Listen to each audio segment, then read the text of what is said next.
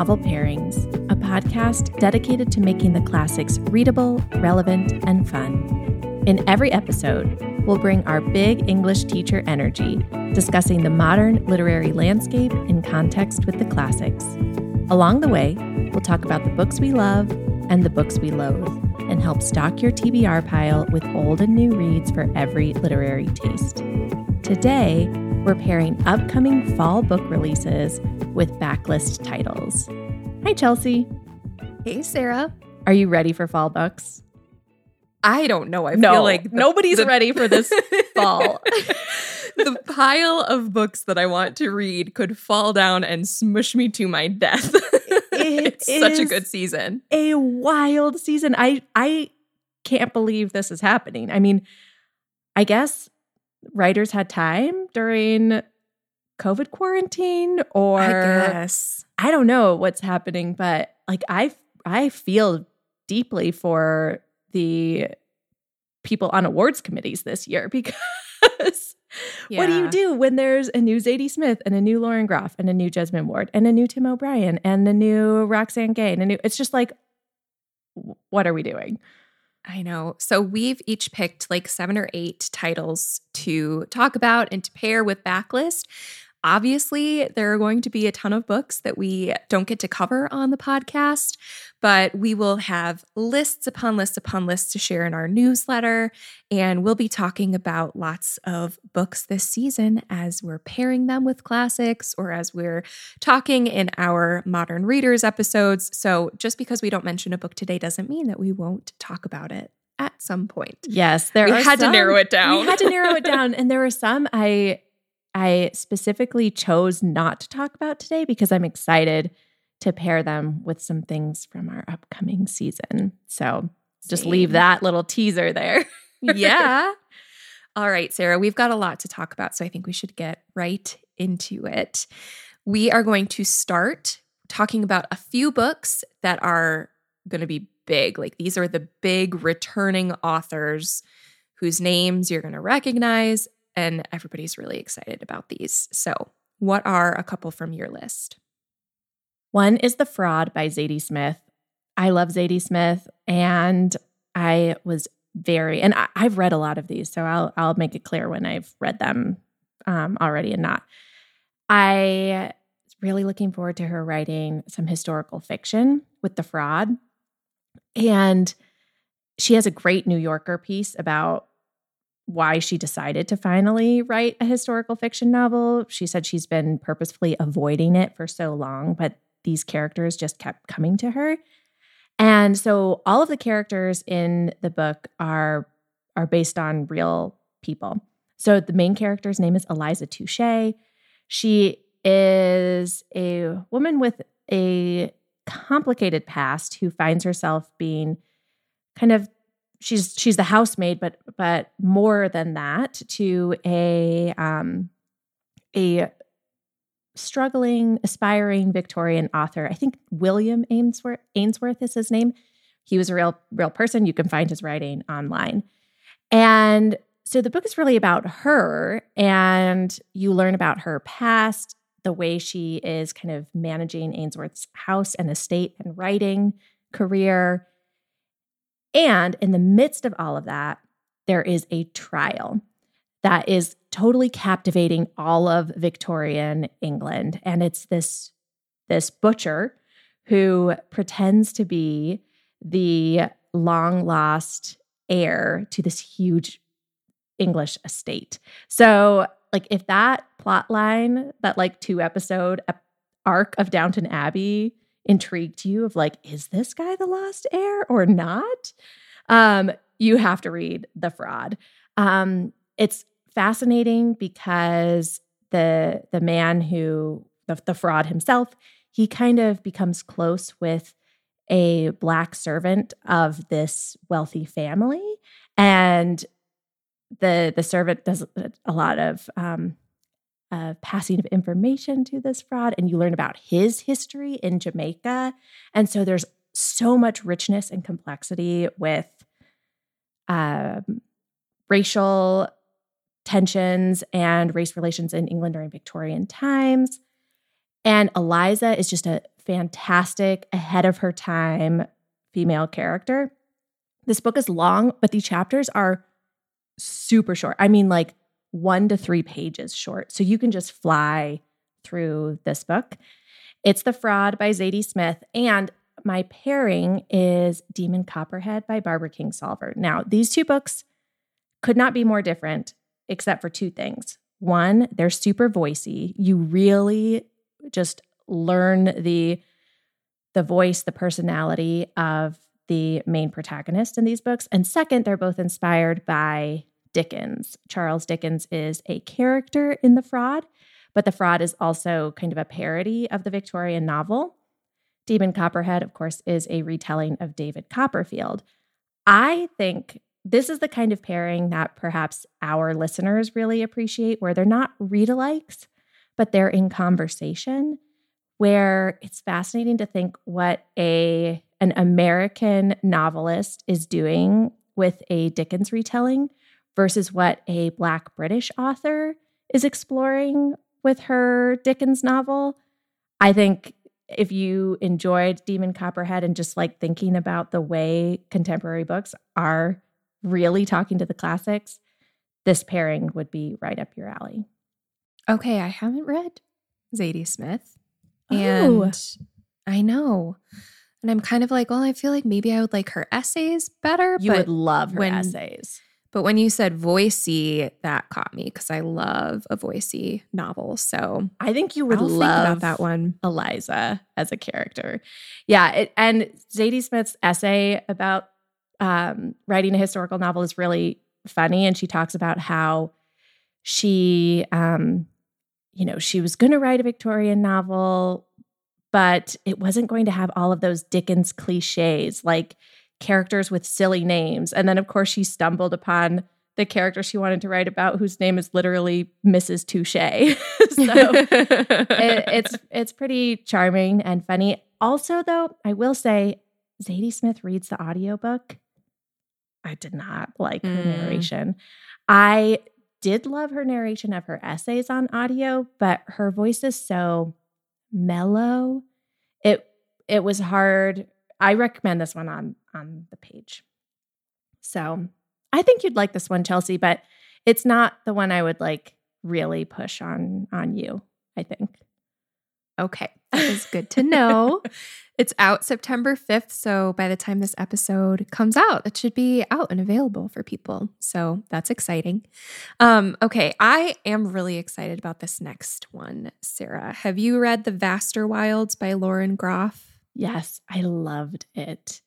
Okay, good. Tell us more. Okay, so it begins with a character. You don't know her age at the onset. You do find out, but she's just called the girl.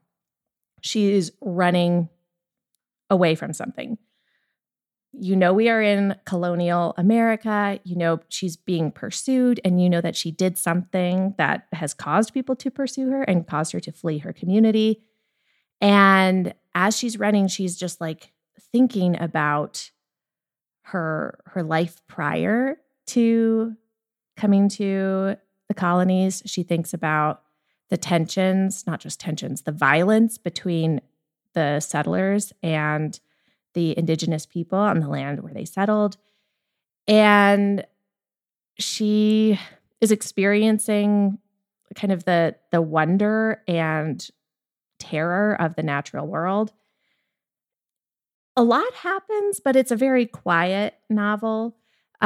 Groff she uses Shakespearean English for the dialogue, which is really fun to read, and I bet would be really good on audio, although I didn't get a chance to sample it yet.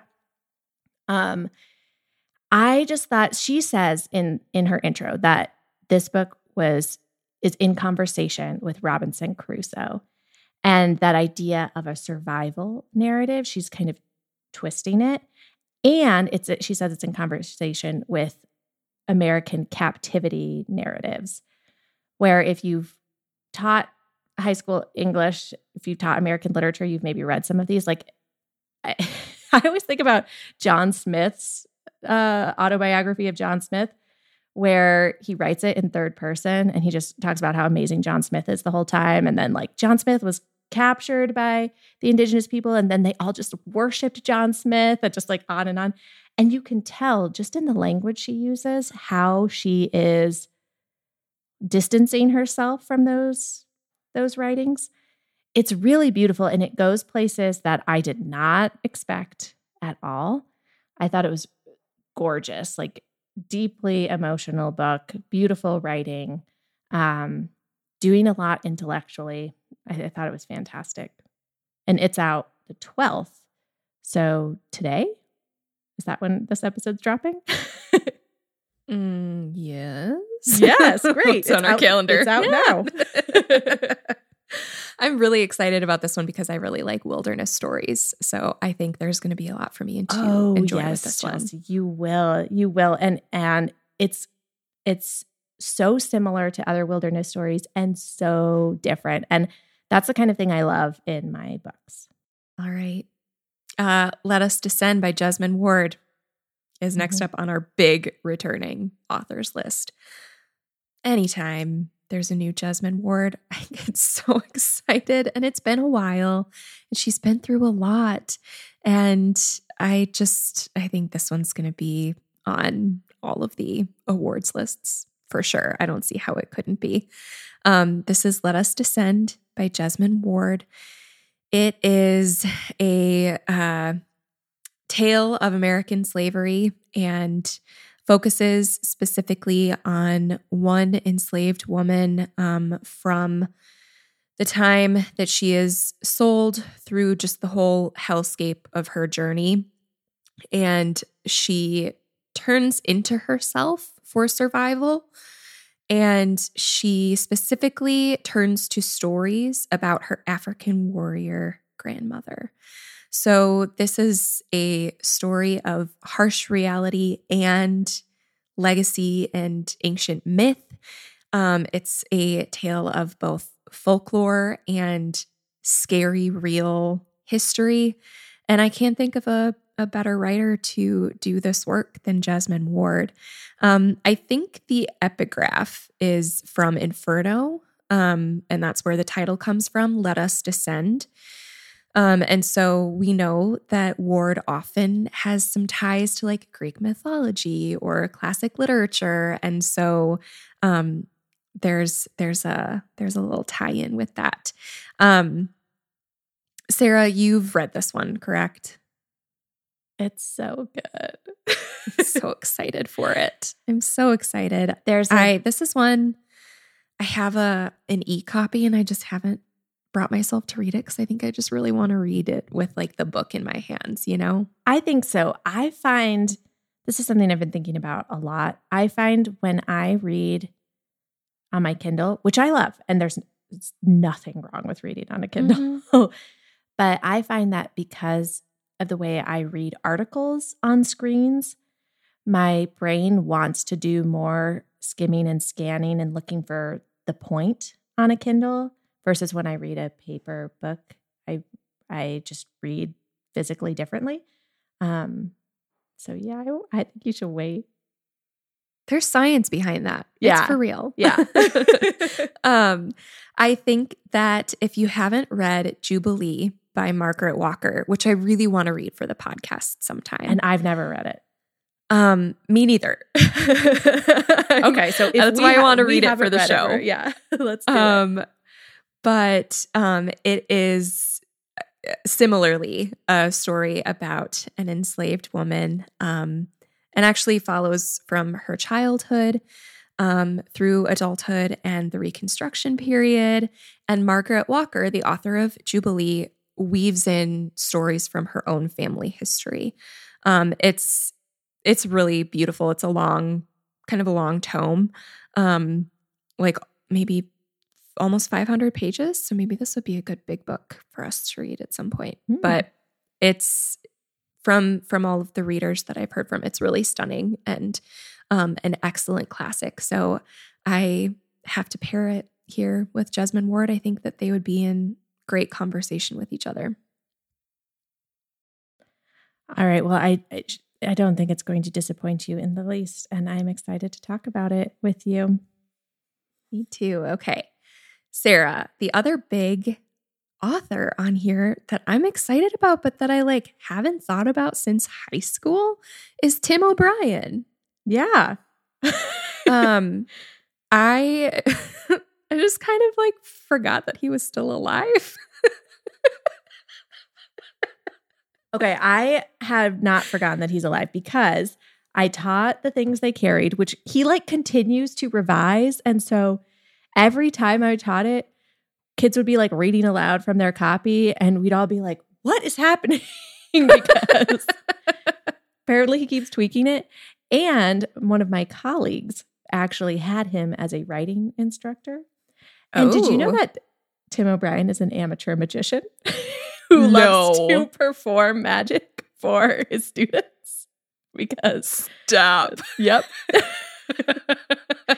Anyways, the cringiest thing I've ever heard. He's alive. But maybe and well. maybe from Tim O'Brien, you're like, oh, okay, maybe you're brilliant, so you can do some magic for us. Well, Tim O'Brien, he has a new book coming out in October. I believe the release date is the 24th. And this is described as a rollicking odyssey. So I'm very interested, considering we just read the Odyssey. Anything described as an odyssey is kind of hooking my interest lately. And it's involving a bank robbery by a disgraced journalist and a cross-country chase. So it sounds kind of fun, which I wouldn't usually associate with Tim O'Brien novels. But yeah, there's a bank robbery. And this journalist who turned into basically like an online troll and then managed JCPenney, he takes a hostage and he's on the run from the authorities. They end up at a lakefront mansion in Minnesota, which Tim O'Brien is all about the Minnesota lakes. There are a variety of characters on their journey, and it seems like the title's America Fantastica. So it seems like it's that cross-country like exploration of the American terrain kind of thing. So I'm interested in it. But what it made me think of was a book by Tim O'Brien that I read in high school in a modern literature class that was not the things they carried. It was In the Lake of the Woods. Have you read this one, Sarah? No, I've only read The Things They Carried. Well, In the Lake of the Woods, I remember really liking it, reading it in this class. It is similarly about a Vietnam War veteran.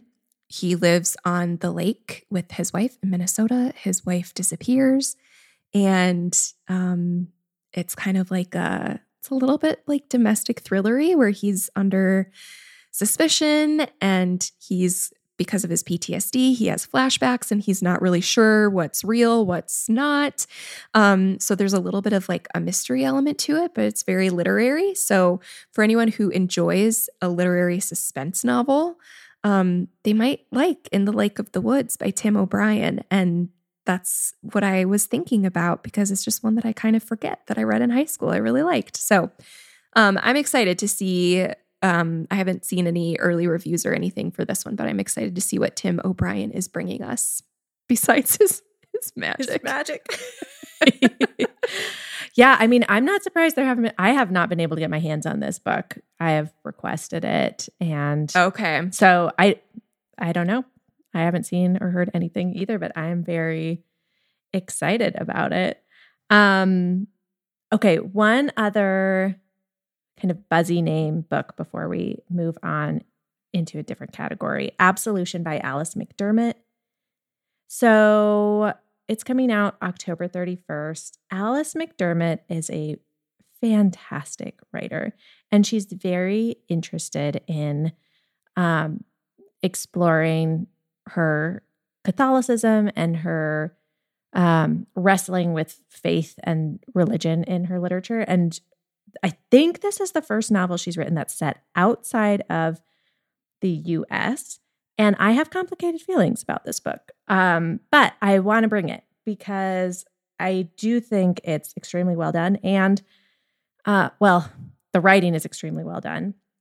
And Anne Patchett, who is also Catholic and probably resonates a lot with McDermott's writing, said that this was the best book of the year and she thinks it should win the Pulitzer.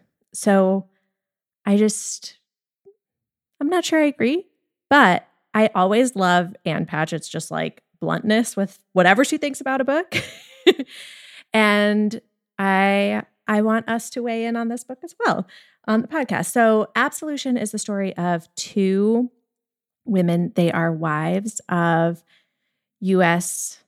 military, and they are in Vietnam during the Vietnam War. And they're officers' wives.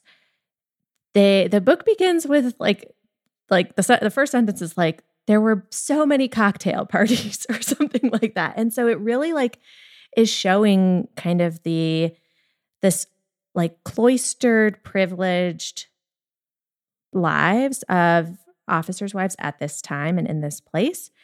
And two of the women become involved with what they think is like this really robust and thoughtful charity project that is probably like not doing nearly as much good as they think. And McDermott explores that for sure with some degree of complexity. The story is told looking back, and I think that's really helpful. It's told like, I don't know, 40, 50 years in the future, with one of the women telling the story to the other woman's daughter. And I'm trying to fill in that history for her. And so that level of reflection and removal was really, really great. The writing is stunning. I think that where I am still struggling with this book, and I'm just not sure about, is I felt like McDermott doesn't give these women a ton of agency in her writing and almost suggests that they are kind of pawns, victims of this situation as much as the occupied people are. And so it was just, I'm not sure. I'm not sure what she was really trying to do here. And that's why I am considering my full thoughts. But I really wanted to bring it and pair it with When the Mountains Sing by Nguyen Phan Quay Mai. This came out a couple of years ago. I read it as part of the Aspen Words Prize.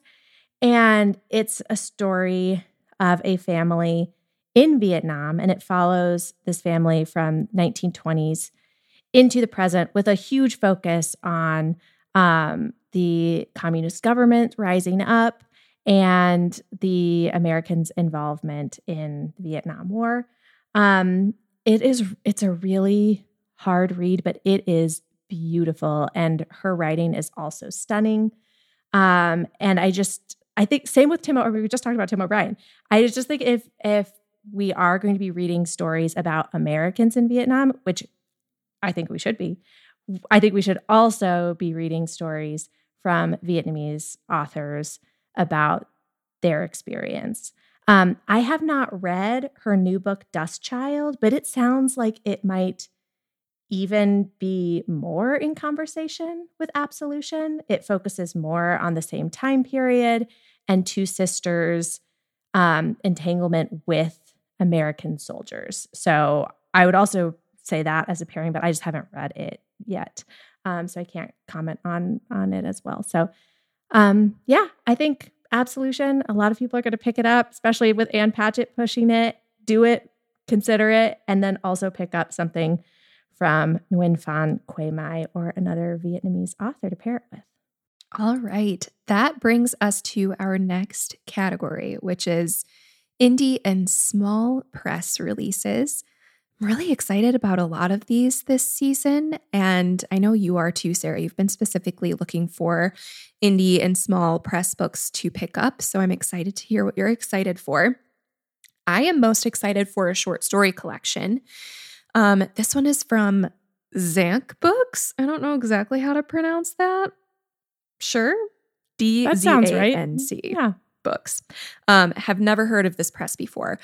But the short story collection is called Peach Pit, 16 Stories of Unsavory Women. It is edited by Molly Llewellyn and Christelle Buckley. This is out September 12th.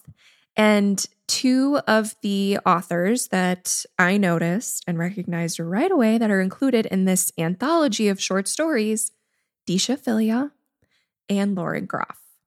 I loved Disha Filia's short story collection, The Secret Lives of Church Ladies. So I'm ready to read more short stories by her. And Lauren Groff has one in here too. This, I'm just going to read this really quick 2-sentence description. In these 16 stories, we see women at their most monstrous. As con artists and murderers, cutthroats and scalpers, ruled by ambition and grief and spite. Characters for those tired of being told to play nice, dressed to the nines and morally gray. The stories in this anthology comprise an envelope full of teeth, each one distinct, unsettling, and sharp enough to rip out a throat. Okay, I'm in. Yeah. I'm really excited about this collection. And I immediately thought of My Sister, the Serial Killer by Oyinkan Braithwaite, which is a really short novel that I loved on audio and totally sounds in line with these short stories where the women are exacting revenge, taking out their spite in a morally gray area. My Sister, the Serial Killer is exactly what the title says. It is about a character whose sister kills her ex-boyfriends. But there's this question of like, did they kind of have it coming to them though? And how do you love someone who is doing terrible things to other people? So I think if you enjoyed My Sister, the Serial Killer, if you liked Disha Filia's short story collection, this one might be worth picking up. It is Peach Pit. And the cover is really cool. Oh, I'm so excited. I had not heard of this one. Can't wait. All right. Well, if you liked The Secret Lives of Church Ladies, I have another pick for you. Coming out October 3rd is a book called Company by Shannon Sanders. This one's out from Grey Wolf. So not like a tiny press, but an independent publisher and one that I really admire. This book of short stories, I cannot stop thinking about it. And it's nothing like radical. It's nothing totally new, but the writing, I mean, similar to Secret Lives of Church Ladies, like it's not like those stories were like blowing my mind in structural ways or doing crazy things. It's just, they're such good short stories and exploring maybe lives that we haven't seen on the page enough. And also just like, I remember Disha Filia's every first sentence was like chef's kiss perfection. And I felt similarly about Company by Shannon Sanders. So it's a collection of loosely connected short stories, mostly exploring the lives of one Black family in the DC metro area. And there's a little, at least in the copy I have, there's like a hand-drawn character map, like family tree. I really hope that's what goes in the final copy because it's really cool to see the thinking, even like one name's crossed out and something else written there. But it follows this family. There's some really poignant stories, some really funny stories. And when I think about a well-done short story, I think about George Saunders's book, Swim in the Pond in the Rain, where he walks you through kind of his thinking about what makes a good short story. It's like, oh, you're thinking this about a character, and then they reveal one more detail and it changes your mind about the character, and you start to think, oh, this is where we're going. And then it's not twists, but the author's just expertly leading you to a sort of revelation by the end of the story.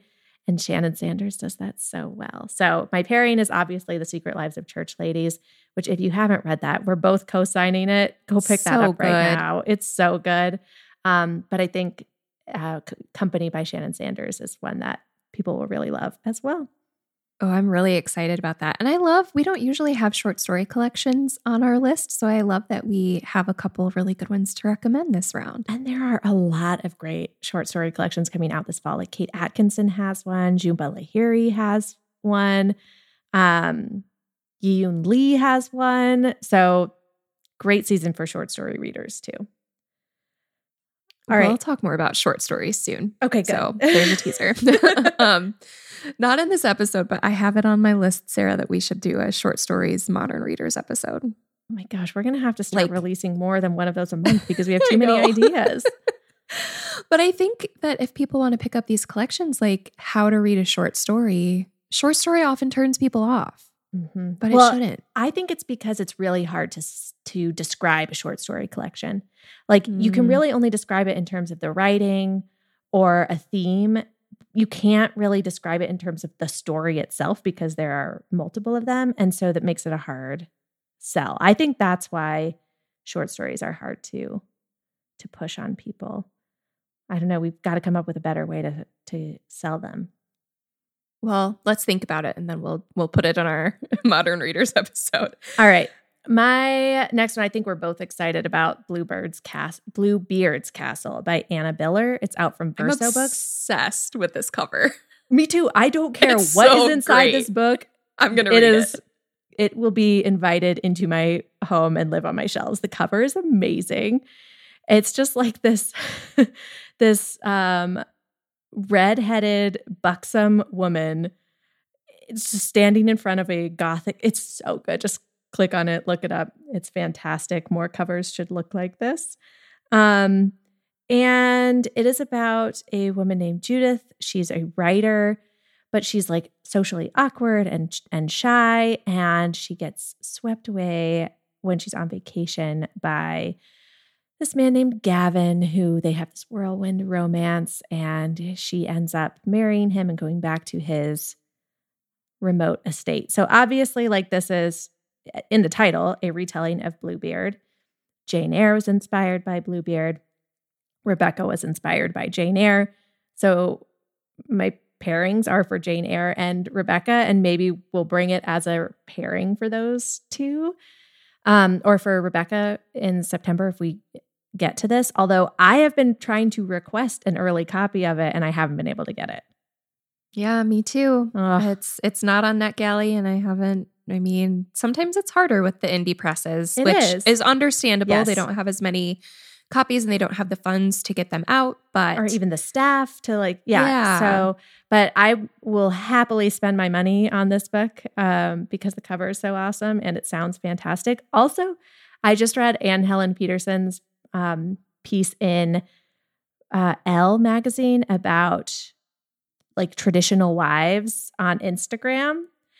And she talks about the woman, TikToker Kendall K, who is a stay-at-home girlfriend and documents her to a billionaire. And she documents her stay-at-home girlfriend life. And I'm kind of interested in that as a pairing for like the Rebecca Bluebeard's Castle storyline. So I'm thinking about that as well when I'm bringing Bluebeard's Castle by Anna Biller out October 10th. Fascinating. Yeah, I know. Is there a woman in the attic? She had better go and check this billionaire's mansion. I know. Well, I think it's a like penthouse estate, so there might not be an attic, but who knows who's lurking in like one of those lower level apartments, right? Yeah. Oh my goodness. Okay. Next category before we go off on a tangent, because we probably could talk about that for another hour.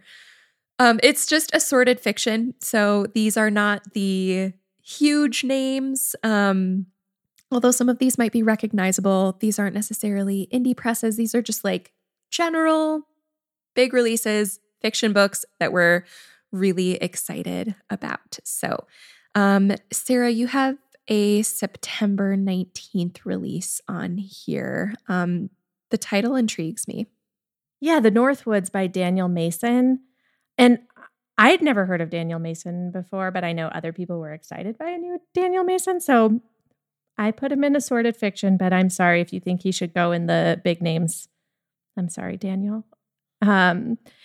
This book is really great. It's getting a lot of early buzz. It is the story of one house in New England, and it's first built by this Puritan couple who runs away from their village, and then it goes all the way to modern day, telling the stories of the people and the not people who have lived and occupied this house.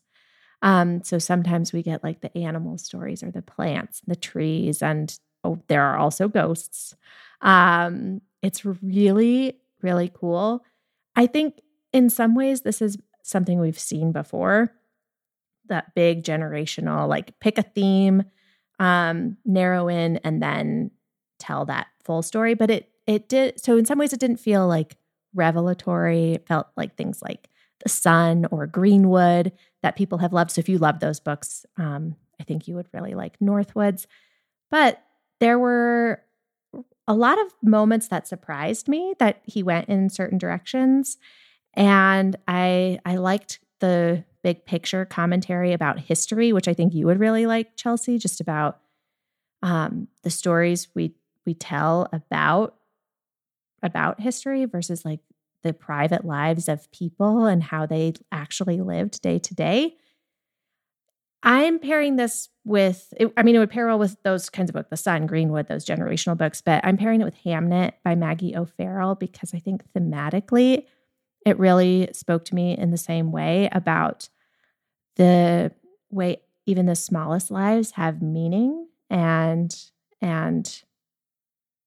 really matter and in shaping the direction of history and just to the extent that these people mattered to other people.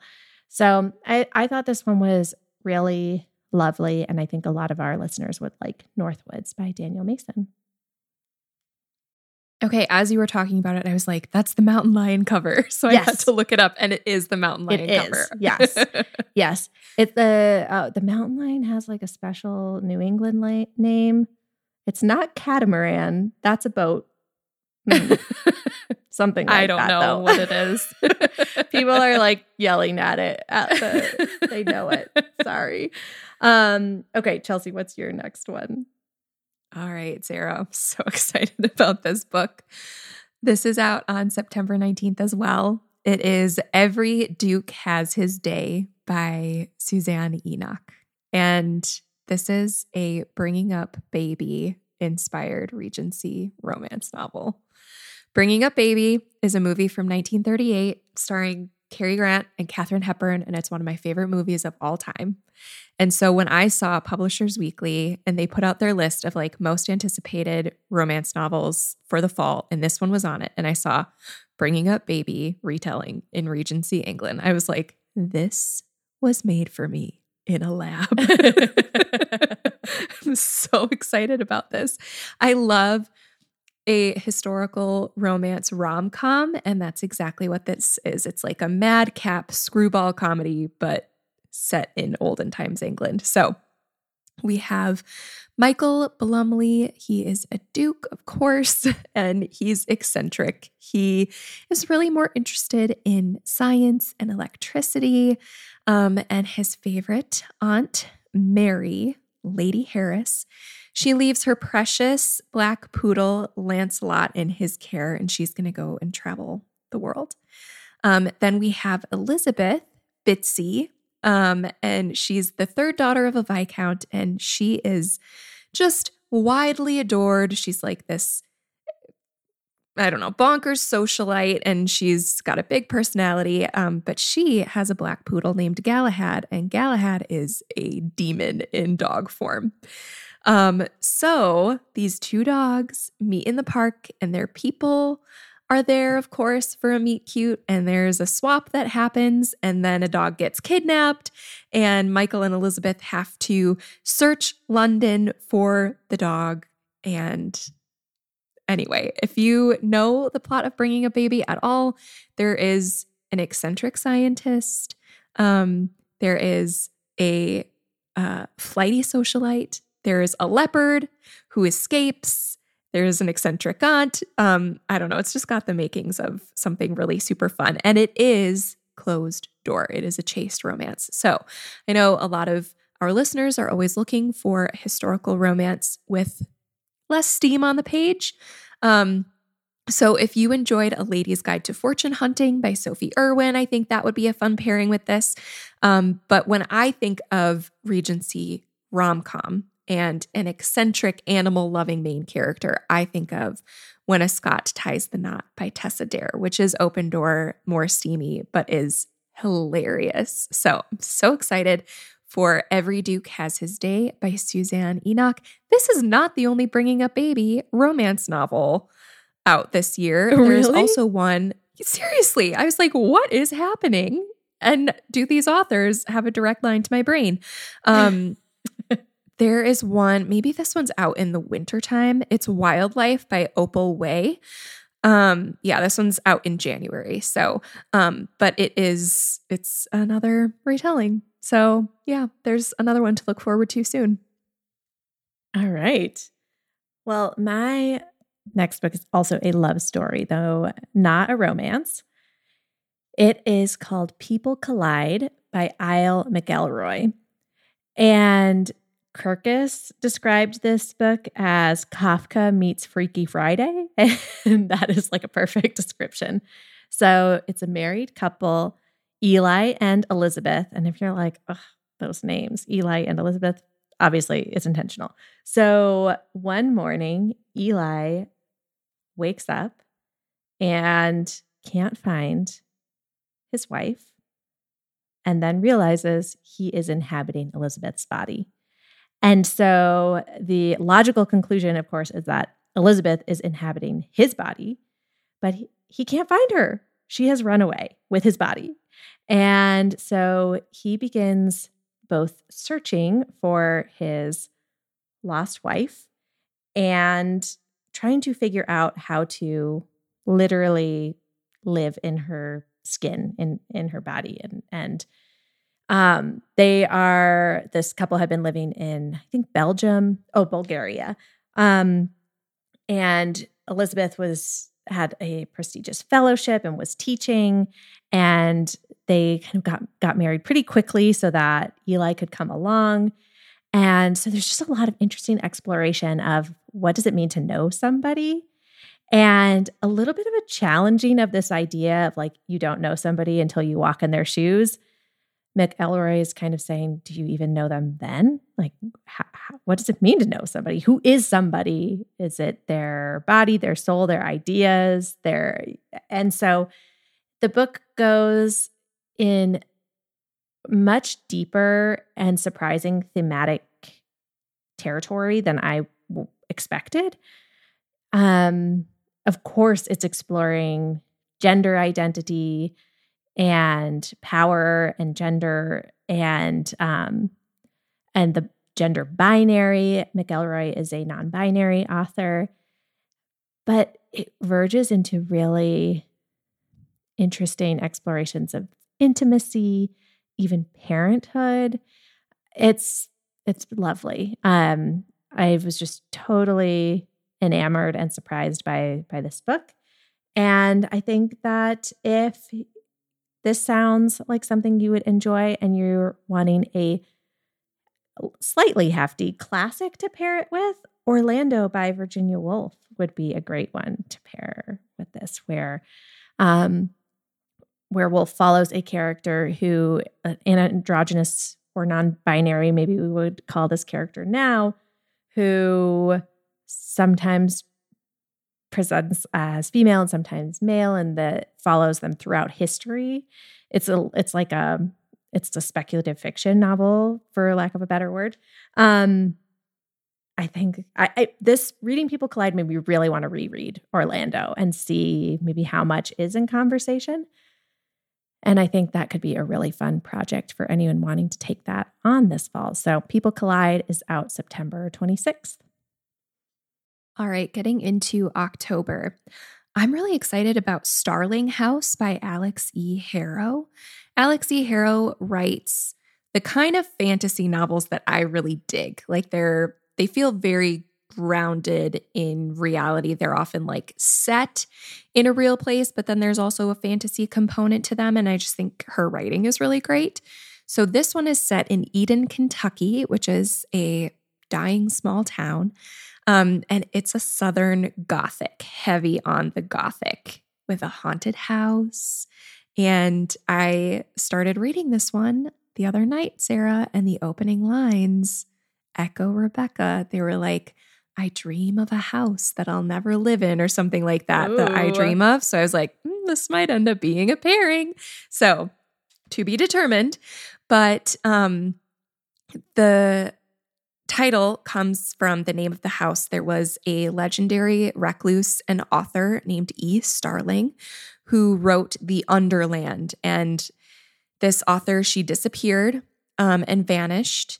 And in her place is Starling House. But there is an heir. His name is Arthur. And the town is ready to just abandon the house, but he just like he's the caretaker. So our main character named Opal, no, I love the description here. Opal knows better than to mess with haunted houses or brooding men. But she gets a job offer and she needs to help her brother. And so she can't resist.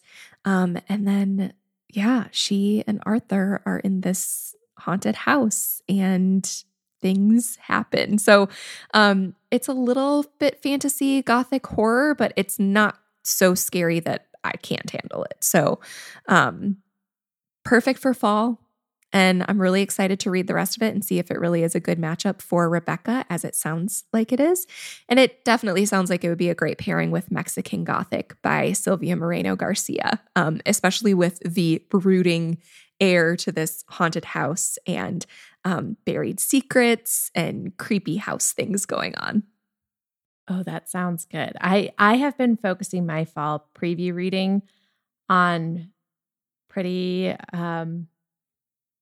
intricate literary fiction.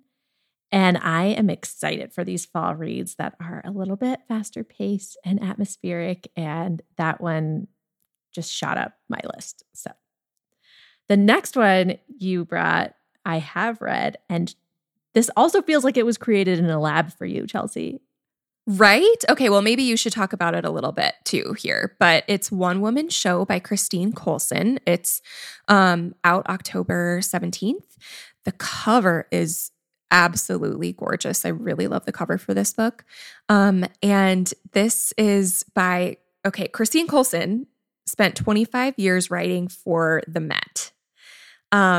And her final project was to write wall labels for the British galleries. And then during that time, she had this idea that she would love to use that format of writing the wall labels as a novel format. And that really excites me. So that's what she did. So she wrote this novel in the format of wall gallery descriptions. And she follows the life of Kitty Whittaker and moves through these art collections. And it's supposed to be eccentric and humorous. And I'm just super excited for this one. So I thought, of course, right away of how much we loved from the Mixed Up Files of Mrs. Basil E. Frankweiler in our last spring season when we got to talk about the Met and talk about art history and all of that. So I think that would be a super fun pairing. If you enjoyed revisiting the Met with that book, then this one could be fun to pick up. So, Sarah, do you have anything else to say about One Woman Show? I mean, you can read it in an afternoon because literally every page is the size of the wall art label. They're tiny. And the amount of emotion and humor she manages to pack into those is really impressive. I thought this was going to be like reading just an interesting exercise, but I was surprised how emotionally invested I got in Kitty's story.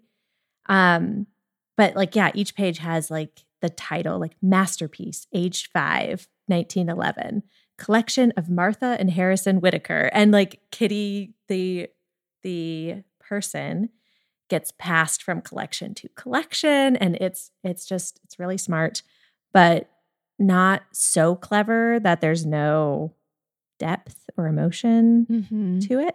I think you're going to, plus it's Gilded Age mostly. Yeah. So I think you're going to love that. Yeah. And so I haven't been to the Met yet, but I have been to the Frick Museum in New York City, which is very much, it's a Gilded Age mansion with a lot of Gilded Age art. And so that sparks my interest very much so. Well, I'm excited to hear that it worked well for you, Sarah. I'm definitely going to pick that one up.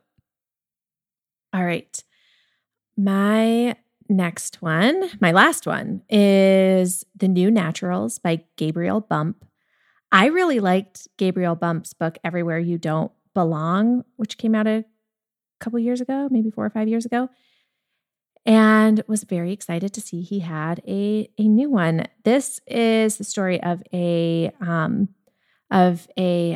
young Black couple, successful couple, and I don't think this is a spoiler. It's on the cover copy, and I do think it is beneficial to know this going in. They lose a child, and in part because their pleas to their doctor are ignored when they think that there's something wrong with their kid.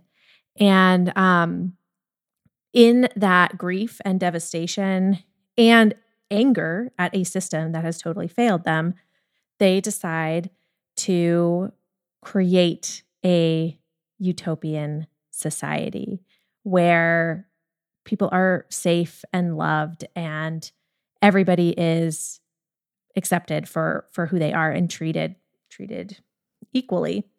And she finds like a couple wealthy benefactors. They set up this society, and then it kind of ends up following various people who stumble into or not stumble into, who purposefully seek out that society for whatever reason. And it's a little bit fractured, but the structure I think works. And I really appreciated, regardless of where the story ends up, I always think utopian fiction is fascinating because dystopian fiction, we always start those in the middle of things when things are clearly bad. But the premise of all of these dystopias is that somebody thought this was a good idea, that this was the way to do things better, right? And I like the idea of following that journey of somebody trying to create something good. I really liked it. Ultimately, I feel like this book reads quite a bit like an allegory. Even the characters' names are all clearly like symbolic and stuff. And I like that in my reading. Not everybody does, but I really enjoy that. I thought this might pair nicely with This Other Eden by Paul Harding, which came out earlier this year and is on the Booker long list. And it's about like an accidental utopian society on this island off the coast of Maine where a bunch of kind of misfits found themselves and created this really lovely, harmonious society. And then it was obviously destroyed by the outside world. And so I think they're exploring similar themes in different ways. So that might be a nice pairing. So The New Naturals is out November 14th. All right, Sarah, I have 2 nonfiction titles to share to wrap us up. One is Wild Girls, How the Outdoors Shaped the Women Who Challenged a Nation by Tia Miles. This one is out September 19th. And really stunning cover. It's difficult to describe nonfiction books because usually the subtitle does it for you right away. So this is about women who embrace the outdoors in order to challenge gender expectations and make strides in their lives. So this book goes into a few different examples of specific women, like Harriet Tubman, who was forced to labor outdoors, but also learned the terrain in order to escape, like Louisa May Alcott, who ran around in New England, like women's basketball teams who played outside in indigenous communities, and lesser known figures outdoor explorers as well. And so this is just evoking the landscapes and the richness of the wilderness and how it can influence equal access for girls and women throughout history and today, and how important outdoor space is for those rights. So I think this is a really interesting premise. I've said before, I really like outdoor books and wilderness explorations. So Wild Girls by Tia Miles is on my list. And then one of the memoirs that I really like, and that's kind of under the radar, that I like to recommend for people who like sort of like women making strides in outdoor spaces kind of books, is End of the Rope: Mountains, Marriage, and Motherhood by Jan Redford. And again, it's nonfiction. The subtitle really talks about what it is. This is about a mountain climber.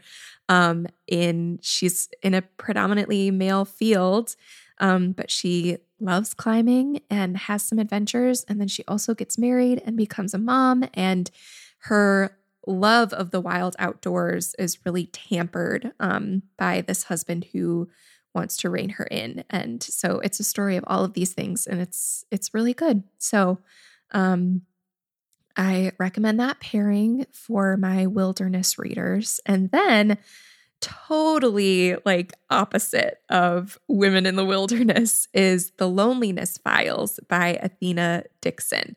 This is an essay collection, and this is exploring the loneliness of like being stuck in your house and being online all the time, kind of. It's a memoir and essays. And yeah, it's really, I mean, the author is really laying herself bare. It's hard to say I'm lonely. And that's what she's saying in this book. What does it mean to like get lost online? And what does it mean to seek connection when you're lonely online? How does that affect your mind, and how does that like link us together in loneliness? And how do we find our way back to human connection? So this is a memoir and essays, but it's also like broader social commentary on our lives and our internet lives today. So I'm really intrigued by this, The Loneliness Files by Athena Dixon. It's out October 3rd. And I think it sounds like it would pair really well with Trick Mirror by Gia Tolentino, because that's an essay collection with like more social commentary, but memoir mixed in. And it's very much about like social media, reality TV, like how we live our lives on screens. So I think that sounds like an interesting pairing. And I'm super curious to see what The Loneliness Files has to add to that conversation. So those are my nonfiction picks for this fall. I'm glad you brought some nonfiction, because honestly, I've just been skipping over those in my reading.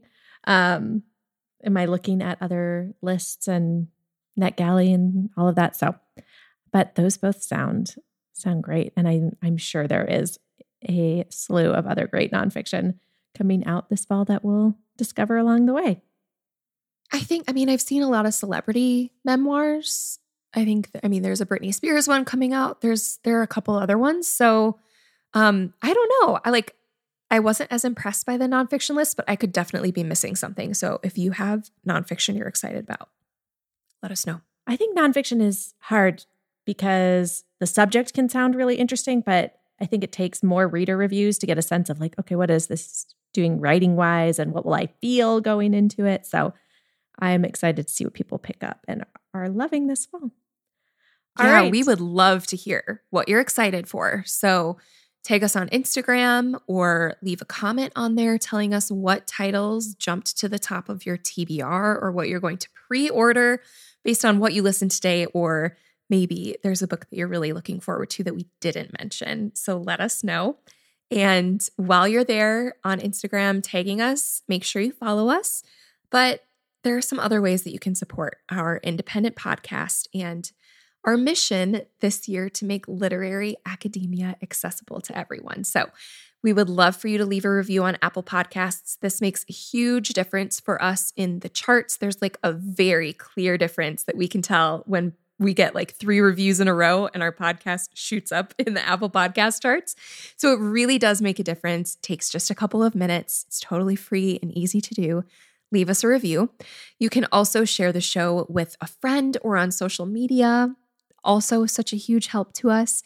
You can subscribe to our free weekly newsletter at novelpairings.substack.com. We're having a lot of fun over there. You might have seen our school supplies for grownups post recently. And of course, with our episode today, you'll get a bunch of resources and links to more exciting books to read this fall if you subscribe to our newsletter. And if you have the means to do so, we would love to invite you to our Patreon community. You can become a member starting at just $5, all the way up to becoming a Novel Pairings producer.